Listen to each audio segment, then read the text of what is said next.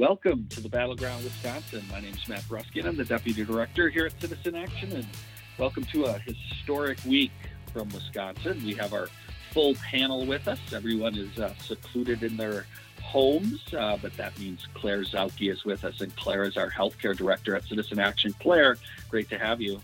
Good to be here. Hope everyone's healthy. And Robert Craig, Executive Director, is with us. Good to virtually be here. Yeah, we're our listeners. We record Thursday morning, and we are at least interacting via Zoom, so it helps us hopefully bring a better show. But this is certainly unusual times here in the COVID-19 crisis. We obviously are living through, broadly speaking, historical times, but this week here in Wisconsin, just an unprecedented election. It is still very hard to completely unpack, both emotionally, but also just what we just experienced in terms of here in Wisconsin, and I'm talking about our April 7th election. We are going to talk about that in great detail. We also need to talk about Bernie Sanders suspending his campaign, which is a huge historic moment again. Particularly for progressives and a lot of folks who listen to this show. So we'll talk more about that. But we're also going to talk a bit about some of what's been going on, both legislatively, both federally, but also here in the state around our response to COVID-19. And then we'd like to talk a little bit more about the impact that COVID-19 is having on particularly the African American community, both nationally, but also here in Wisconsin. As we record this morning, it was just announced that another 6.6 million Americans filed for unemployment benefits. So we are in the thick of this. But I want to start by, Robert, getting your immediate thoughts to Bernie Sanders suspending his campaign yesterday. Again, right on the heels of our one may say here in Wisconsin, it was a punch to go through that election on Tuesday, but then yesterday Bernie Sanders announced a suspension. Your thoughts? I mean, obviously, folks who think the country needs fundamental structural reform are very disappointed, even though in reflecting, we understand that Bernie got way further in 2016 and 2018 than anyone would have imagined before the 2016 election, and has completely changed the agenda of the Democratic Party for the better, and just couldn't get over the hump. And I really think COVID-19 was the final nail in the coffin. I'm not saying it wouldn't have been a huge challenge because of all that was lined up against him, and how well the moderate wing all consolidated all at once, surprisingly, right at Super Tuesday to resuscitate the Biden campaign. But COVID-19 creates this level of fear where people, when they're feeling fearful, they want to retrench. They're not thinking as boldly. They just want to protect themselves and their families.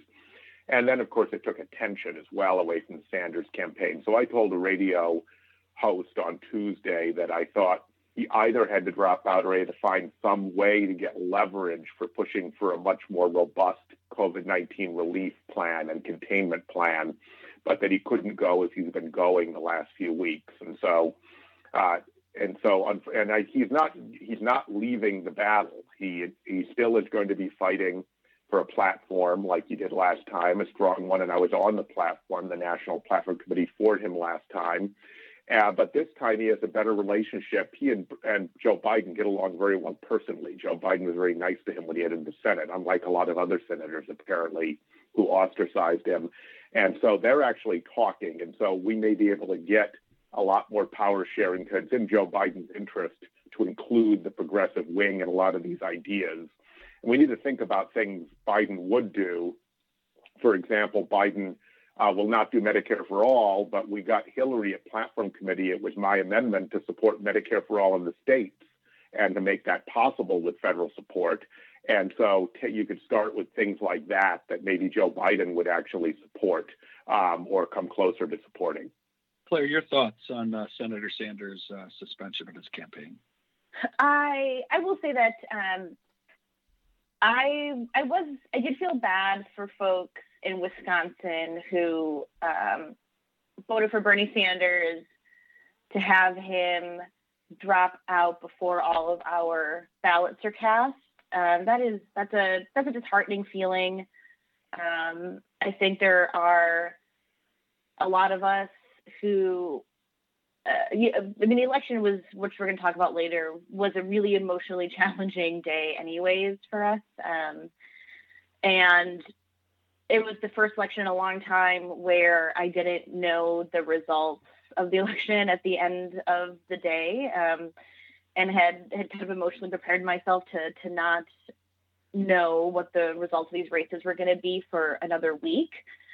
And but I was not ready for one of the candidates who was on that ballot to drop out before the votes that for the race that he was running in were counted.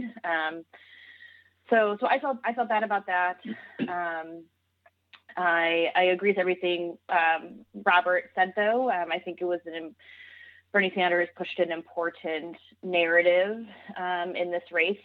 And I also think that that's not going to go away, because all those policy ideas are out there now, and organizations around the country like ours are going to be pushing progressive platforms that are made more viable because of the work that he and his campaign staffers did. Yeah, Claire, I'd like to follow up on that, because one of the things that I think is really important about Bernie's campaign is that it isn't really just about Bernie Sanders, right? Even though he clearly is an amazing, as an individual, his campaign caught fire unlike a lot of other campaigns do. But it's because it galvanized a movement, and he was speaking, and he was the expression of a movement that we've all been a part of trying to build for years. And so that's why Wednesday was just such a gut punch to have that happen, as you said, Claire, before we had even seen the results. And I know a lot of folks who work on the Bernie campaign here had worked very hard, I think on their own largely, in the last week or so, as it seemed this election was going to happen, to try to at least get word out. And I also want to give a shout out to People's Action, our national network, and a lot of the other national networks and organizing networks that got out and endorsed Sanders this time, and really, really worked hard to try to, put his issues, our issues out there. And I just want to read something from George Gale, People's Action's national director, because I think it's really important. He said, Bernie Sanders' ability to cut through the corporate haze that clouds our politics is unmatched by any presidential candidate in our lifetime. Even as corporate power crested in our culture, Sanders and the social movements fighting alongside him have kept alive a vision of a country in which we put people and the planet first. There's more, but that's essentially one of the more powerful things that, as Claire said, definitely lives beyond his campaign, and is now a lot of, it is a part of more of the mainstream debate and discussion, certainly within the Democratic Party. I do think there is obviously a challenge going forward to make sure that those issues stay out there. But a big thank you to Senator Sanders for running, and for everyone who's worked so hard on that campaign, and will continue to work extremely hard on these issues. But wow, really, really rough. But with that, I would like us to move into a conversation about Tuesday's election. It was just unlike anything we've seen. Claire, I know you started to talk a little bit about it in your comments about Senator Sanders, but this has to be one of the most undemocratic elections I've ever been a part of. Robert, I want to get your thoughts. So we don't have to tell people in Wisconsin, who are our primary audience in Battleground Wisconsin, how horrendous this was, because almost everyone knows someone who was directly affected, and at least is within a degree of separation to someone who risked their lives or their families' lives. And so, I mean, reflecting, because I don't want to hyperventilate on this, usually if I push out a message that conservative policies were killing people, it would be seen as pushing the envelope and extreme, and sometimes attacked by right-wing media. Now it's undeniable. Right, it's just undeniable.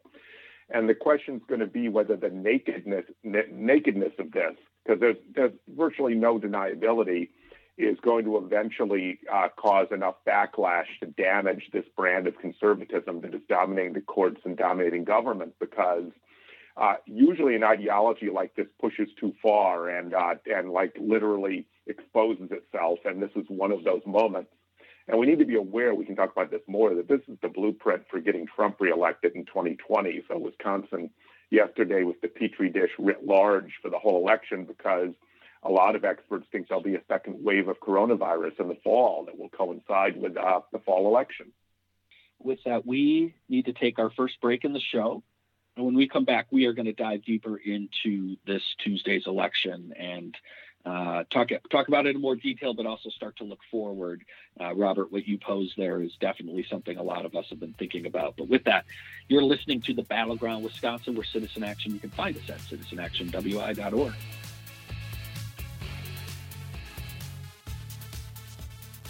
Welcome back to the Battleground Wisconsin. We're Citizen Action.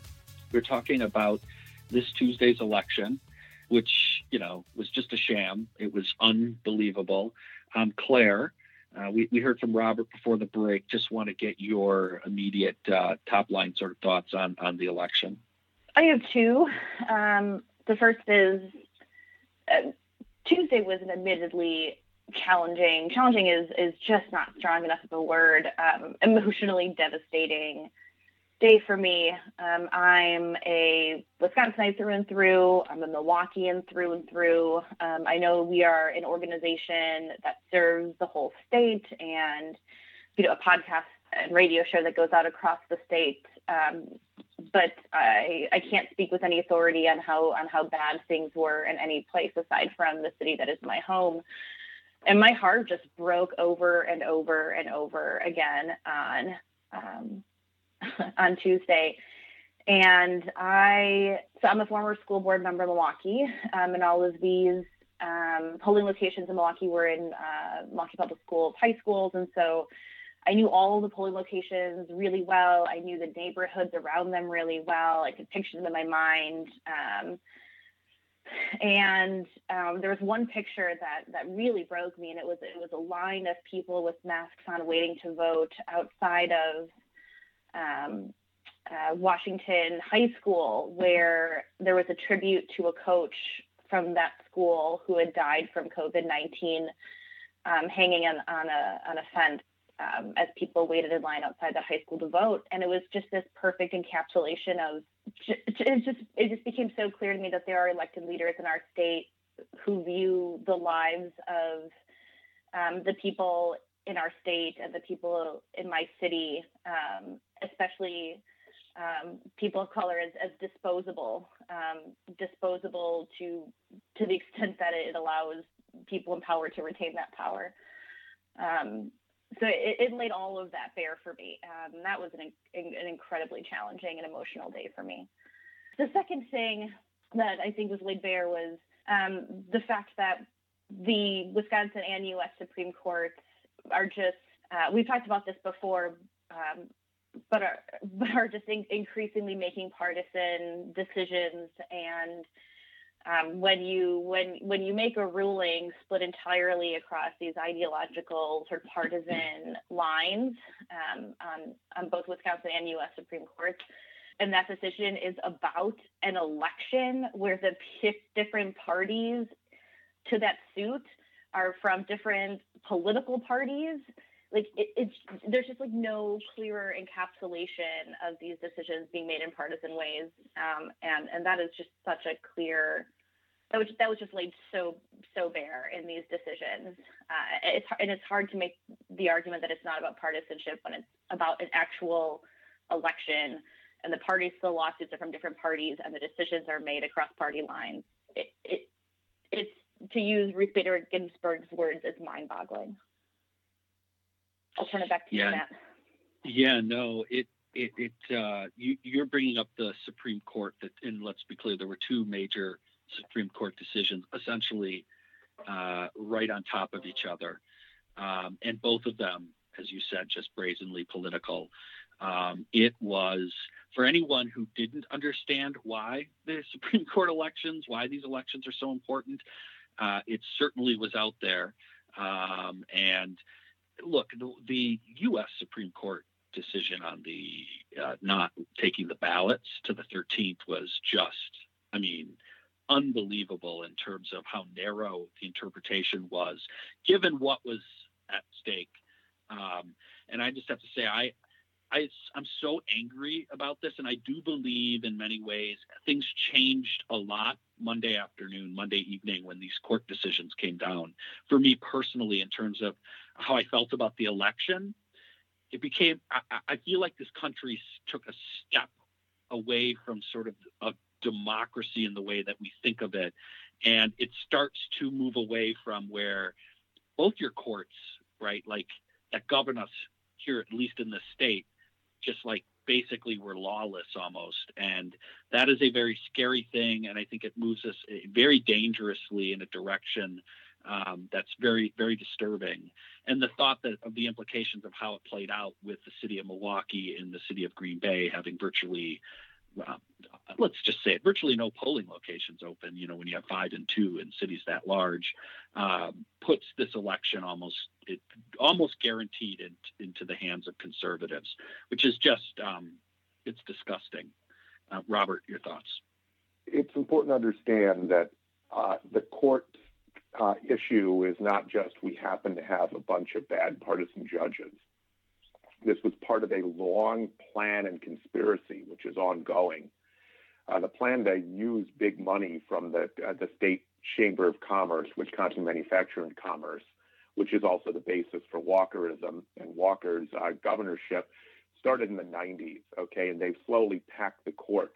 And races didn't used to be these huge big money things. They used to be things where people actually assessed judges and didn't hear about fake child molestation charges every single election, whether they were true or not. Of course, they were totally false in this case, and it didn't matter, the charges against Judge Karofsky. Same with the U.S. Supreme Court.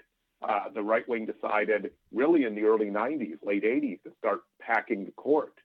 And the last kind of Nixon and George H.W. Bush actually made appointments where the judges were very independent and surprised people and even made progressive decisions and conservative decisions. And that no longer happens. They decided after David Souter they were going to go through each one through a test, so there was no way they would ever be independent and not be essentially a right-wing politician in a robe. And they're packing the court, the whole federal judiciary right now, with Trump and McConnell and getting away with it, partly because we got moved the filibuster for judicial appointments when Harry Reid was the Democratic leader in the Senate in the Obama years. And so here's the thing about the U.S. Supreme Court race. As bad as what you described and what Claire described is, not the race, their decision, it's even worse. I was talking to a very prominent lawyer last night at length, and the Seventh Circuit, the appellate court level that upheld the district court Judge Connolly, is a very conservative circuit. And lawyers in the know didn't think there was any way on God's green earth the Supreme Court would overturn the Seventh Circuit. They were not overturning some sort of liberal judges. And for that to happen has sent a shockwave to the whole legal system and the judicial system, the federal judiciary. And we know there are always 4 votes to do these sort of things, but John Roberts showed himself. So this attorney told me that he had some respect for John Roberts as having some level of independence, and he has none. The other thing to bear in mind is, if you read the decision, it barely mentions COVID-19. I mean, the fact that this all was happening, and Ruth Bader Ginsburg called them out for it, but the fact this is happening in a pandemic and that might need you to change election procedures and might hold up ballots and make it longer for them to come in and to get to people and get witnessed and all of that was not even part of the decision. That's why Ruth Bader Ginsburg called it a narrow technical decision when it was not about that. So stunning and shocking, even at a level beyond what the average person on social media would say if you talk to lawyers. I'll agree with that, but I just wanted to remind folks as well that Justice Roberts was also part of, and I think we even might have written the majority decision on the gutting of the Voting Rights Act back in, I want to say, like 2013. And that is the Supreme Court decision that allowed states all over the country, but also in Wisconsin, to do all of these voter suppression tactics legally. So that's when we started rolling back early voting dates and requiring a voter ID. The whole voter purge from the list that happened in Wisconsin earlier in 2019, and that happened in places like Georgia that made national news. I mean, all of that because of the Supreme Court, and specifically because of Chief Justice Roberts. Yeah, I'm not arguing he's anything different. I'm saying that he protected the ACA twice.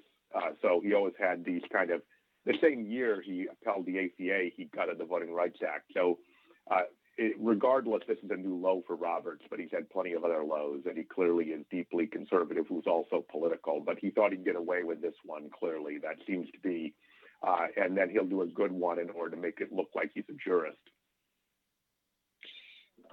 So let's talk a little bit here about in-state. We got a minute before we go to break, and I want to talk more about this. But obviously, Evers made his final move on Monday afternoon, and in some ways it led to, a great deal of confusion for voters.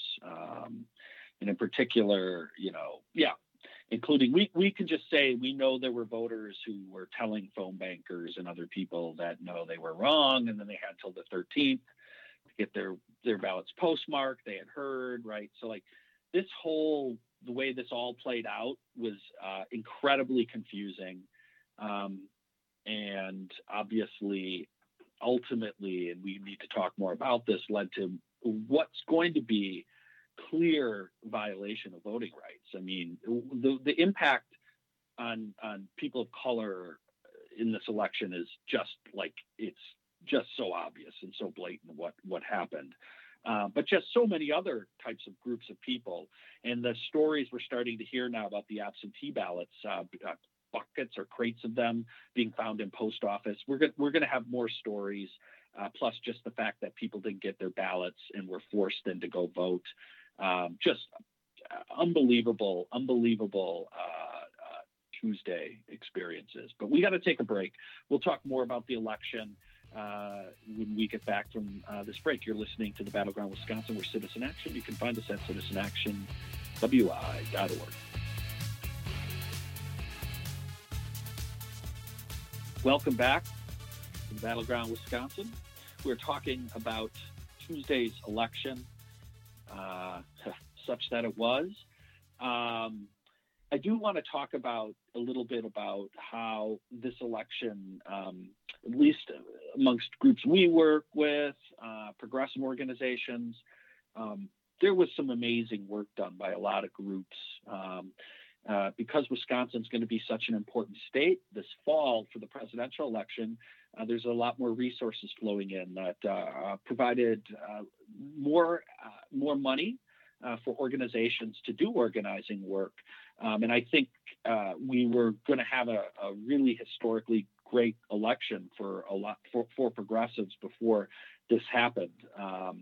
And I can just say that when COVID-19 really came in, a lot of our groups who were doing significant field operations on the doors had to switch to phones and digital tactics, and did that very quickly, and did it in a very highly coordinated manner in terms of really talking with each other about how we could most effectively make this transition.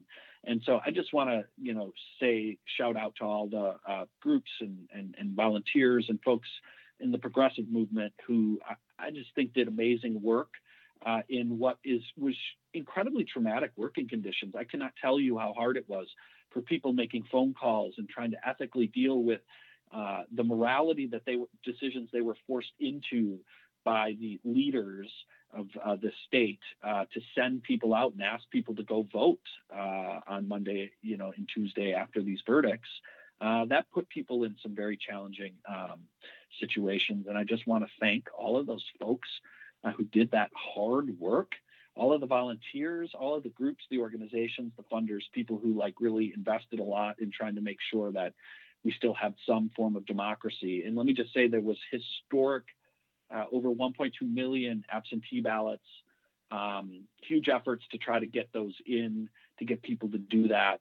And so to that, we may have seen a historic shift also in this state, in this election, to voting early and to voting by mail. And I would suggest that is an extraordinarily positive thing, even though we're going to hear about glitches because we, forced this upon a system not ready for it in like 2-3 weeks.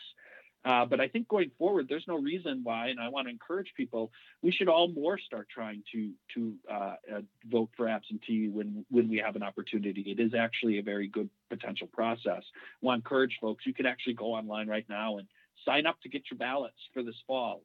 And that may be really critical with the Corona-19 possibly still being around in the fall.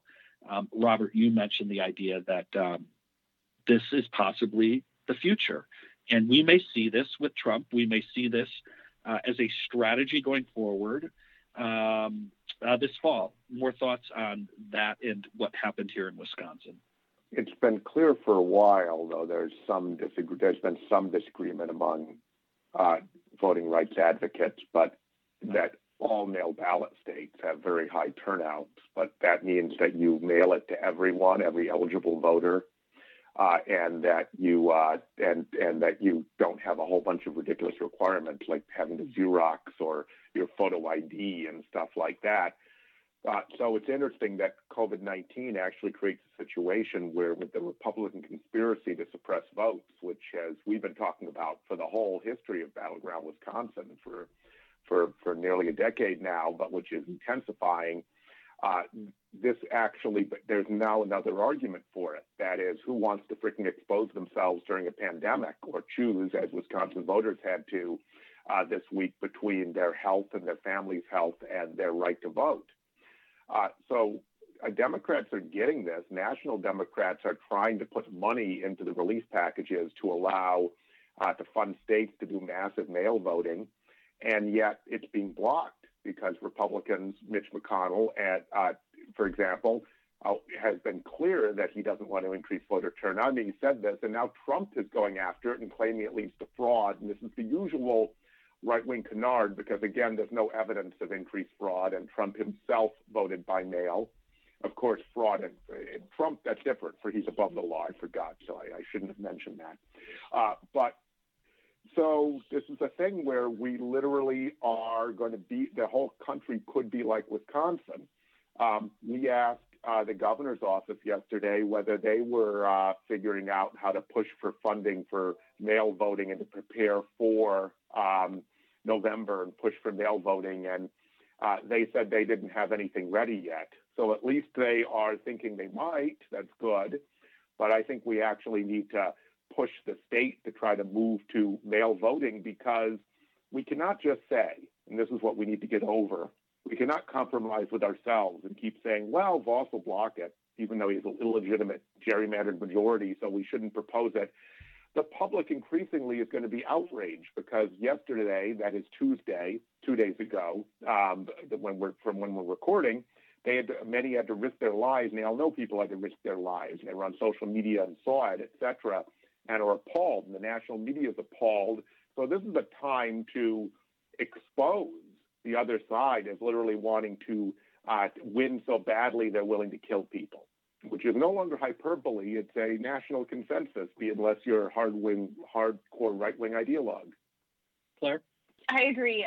Robert, I'm glad that you brought up Trump's comments about voting by mail, because I did watch that exchange between Trump and this reporter, where a reporter said to him, yeah, you criticized voting by mail, but didn't you vote in Florida by mail just like a week ago? And he's like, well, I'm allowed to. And then proceeded to try to make some nonsensical argument about voting by mail being okay if you are out of the state that you want to vote in, but not okay if you are within the state. I mean, it's just nonsensical. Claire, it's sensical in one thing, because he also said that for some reason it doesn't turn out well for Republicans. Yeah, that's some reason being more people vote, right, Claire? Yeah, exactly. Well, we all know what their actual motivation is, right? So I think that we need to be vigilant about protecting our right to vote absentee or to vote by mail is maybe a better way of putting it, because of course we are not absent. We need to be ever present. Because it showed that it was the thing that allowed so many people to keep voting at a time of crisis. And that means that it's, it could be something that folks in power who want to preserve their power, like Republicans, come after. So, yeah, I think we got to be hyper vigilant in protecting our right to vote by mail.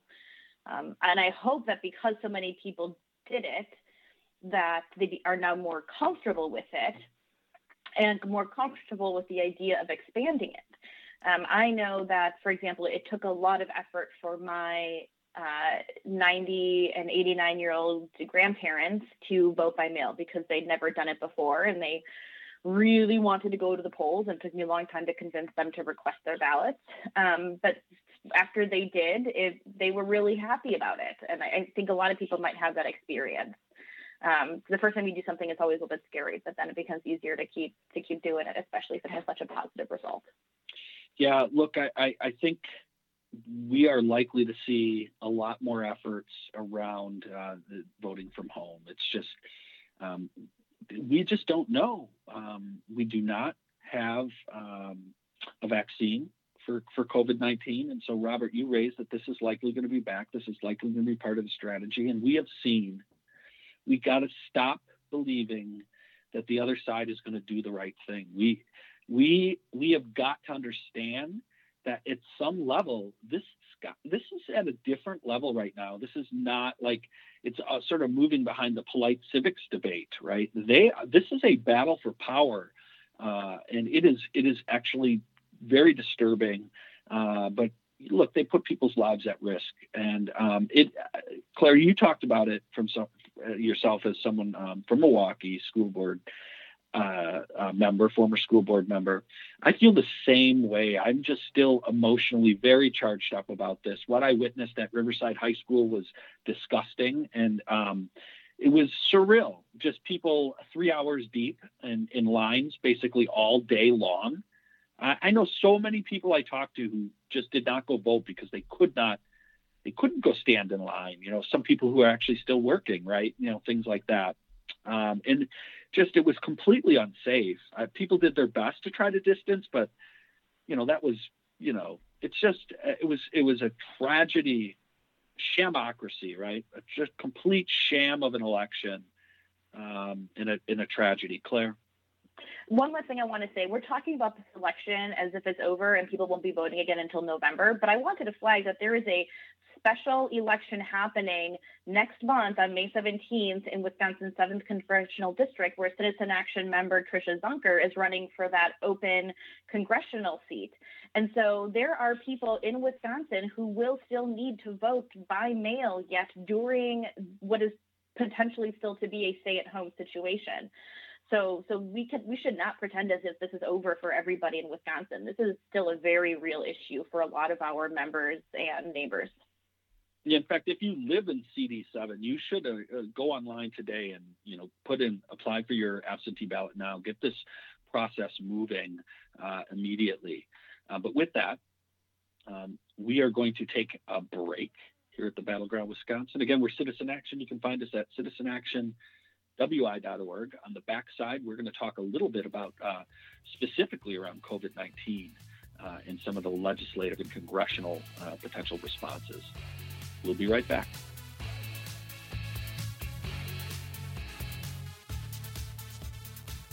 Welcome back to the Battleground Wisconsin. We're Citizen Action.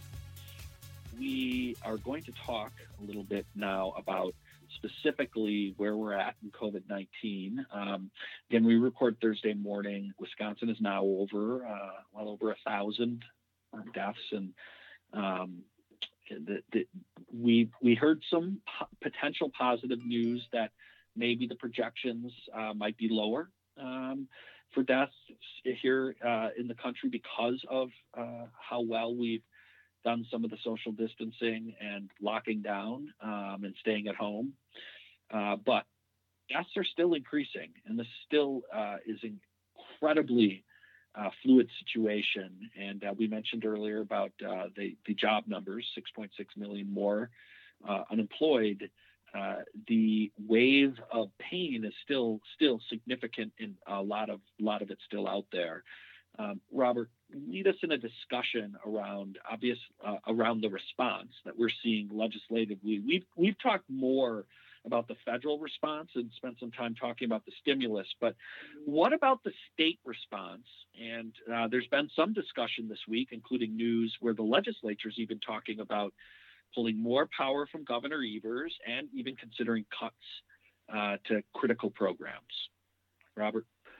So there are really two levels of response, and we have to also pay attention to the federal and the state because there's another federal relief plan in the works. And there's the primary impact of the public health epidemic itself and funding we need to contain it, or policies like free testing and treatment that we are pushing, which is the only way to get everyone tested and treated and to identify and break all the chains of transmission and get back to normal. Then there's the coma, the medically induced coma we put the economy in through social distancing because we didn't do the testing up front, that we're the worst country in the world at that, relatively speaking, and because of the failures of the Trump administration. And so the federal response has been the biggest in American history, and it's still totally inadequate. Hence, the next one is also in the works, and it's really protecting corporations still more than small businesses and average people. And so there's a state level, though, where the Trump response or lack thereof, which is a failure at a number of levels, has left states on their own and has put immense burdens on states because we haven't used the Defense Production Act. We haven't federalized the supply chain. States are competing with each other for supplies and they need money. And so there are shortages of things you need in hospitals. And there's all sorts of support you need to both to reinforce the medical system and to try to deal with the economic damage. And the problem is the Republicans are still taking the position in Wisconsin that we should just wait for the federal action. And they don't really want to spend any more money, even though it's clear that the states that are succeeding are using their own resources. So they're hamstringing the governor. I think I have a little concern the governor is trying to start by compromising with them and not putting out a strong enough position, like he should have free testing and treatment, for example, or we won't contain the virus. That's our position we talked about last week, and we can link more material to it on the website. But it's terrible. Not only are they not taking up the very moderate proposals that I would say don't go far enough that Governor Evers has put together, but at least do a lot, right? So do something, some important things. They are actually writing their own bill. They claim it's bipartisan, but it's not.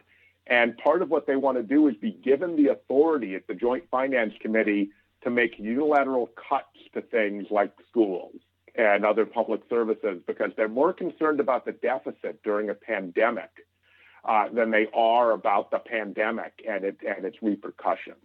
So we're going to have to call out everyone because this is another train wreck coming and it's another thing that's going to kill people literally. And this is, it was always true that not expanding Medicaid was killing people, even though that upset the right wing when I said it. But this is becoming more and more visible. You're in a pandemic, and we're going to be a state where they try to hamstring the governor, and the governor is going to have to be willing to act not only on his own if he had to, and he did with social distancing and his 11th hour attempt to delay the election. But we really need a public fight to expose them here because this is going to, some states are doing better than others. And we're not going to be one of the better states if we allow Robin Vos and Scott Fitzgerald and this illegitimate majority to make the decision. Claire, your thoughts? Again, I feel like I say the same thing over and over again, but it's just so clear that what the Republicans who control the legislature are concerned with right now is protecting and consolidating their own power, not the lives of our neighbors and our constituents. And I mean, it is mind-boggling that people across the state are coming together to support one another through delivering meals and mutual aid funds and making masks for people to wear both in and outside of hospitals. And making sure that folks get food who can't leave the home, right? Like, we are supporting one another, but our elected officials are refusing to support us. And that is absolutely just atrocious. It's like the polar opposite of what leadership should be. And to use this opportunity as an excuse or a way or a window to consolidate power for your branch is abhorrent. And it's not as if I think that the legislative package that the governor has put forward, to Robert's point, is comprehensive enough. It certainly has some good things in it and will move us in the right direction. But the very least, a productive thing that they could have done would be to take up that and at least talk about the provisions that are in it and try to keep the focus on how we actually help people. But to totally ignore it and go in an opposite and harmful direction at a time when people are dying is oh my gosh, it just makes me so mad. So that was not an articulate way to end my comments, but no, but it feels like Groundhog Day right around here sometimes, responding to what we expect to have happen. Excuse me. Look, I think what we witnessed this Tuesday, there's going to be very little governing and legislating. Evers is going to do the best possible, but like these folks are going to be awful. What we absolutely need is we need a vision, and this is an opportunity for progressives and legislative leaders and Evers to actually lay out our agenda and lay out an agenda of what we would do to govern and start to be very clear about what's at stake in November. And we already have issue number one. These people put the risk of every person in the state, to put the health at risk of every person in the state for their own political power. And then there needs to be, next, what are we for? And what would we do if we were actually in power? And so it's really important that legislative leaders and Governor Evers and everyone lay those visions out. And regardless of whether you think they're going to pass or not, of course they're not going to pass. These people are awful, right? Like this, but we can't run around and just keep saying these people are awful. We need to lay out a clear agenda of what we would do. And I think we've got it's the only chance to win some of these races where they have gerrymandered seats. Robert, some thoughts you have? Well, I was on a national call yesterday. I was asked to talk about Wisconsin and Bob Creamer was on, who's very well-known progressive strategist, married to Congresswoman Jan Schakowsky. He was speaking on Zoom from her Washington office. And his insight was, which I thought was interesting, that a lot of times progressives think the way to get a governor, for example, or any Democrat to stand firm is to put pressure on them. He says the backlash against the Republicans by the public is what makes them feel firmer, like they can stand up. And you'll notice that Nancy Pelosi simply said to the bad stimulus relief bills, we're not passing them, and negotiated, right? So if we want to get Tony Evers to veto a horrible bill and to use his only power to force them to negotiate, then I think we need to create a visible firestorm on Republicans that he sees, not just try to beat up on our governor, who is a good man and who, whether we disagree with his tactics sometimes or whether he goes far enough, know that his heart is in the right place and he's trying to serve the people. And so really, in a democracy, it's not just about being a spectator and watching them interact. Then the power dynamic just plays out. We have to change the dynamic to our response. And that's why when we're going to be calling on all of you to actually elevate issues and to create such a storm that's visible that Governor Evers will veto anything they don't do that is inadequate or even harmful, like allowing them to gut our schools without any kind of oversight. Claire, I'm going to give you the last 30 seconds before we go. Before we wrap, I wanted to take just a second to highlight something positive in the governor's legislative proposal, which was part of our advocacy platform for state action around COVID-19. And that is, to the extent that the state is able to regulate certain private insurance plans, the request is to prohibit cost sharing and prior authorizations for testing, diagnosis, treatment, prescriptions, and vaccines related to COVID-19. So that was part of our request of the state. And so I want to thank everybody who took the time to send an email to the governor and the legislature in support of this platform, because this part of our request made it into the bill. Thank you, Claire. And with that, we have got to wrap up this Battleground Wisconsin. We want to thank our producer, Brian Wildridge, who pulls it together every week. And it's certainly been challenging in this time of COVID-19. But folks, hang in there. This has been just an emotionally bruising week. But we will be there. We will be with you next week. We'll see you all next week at the Battleground Wisconsin.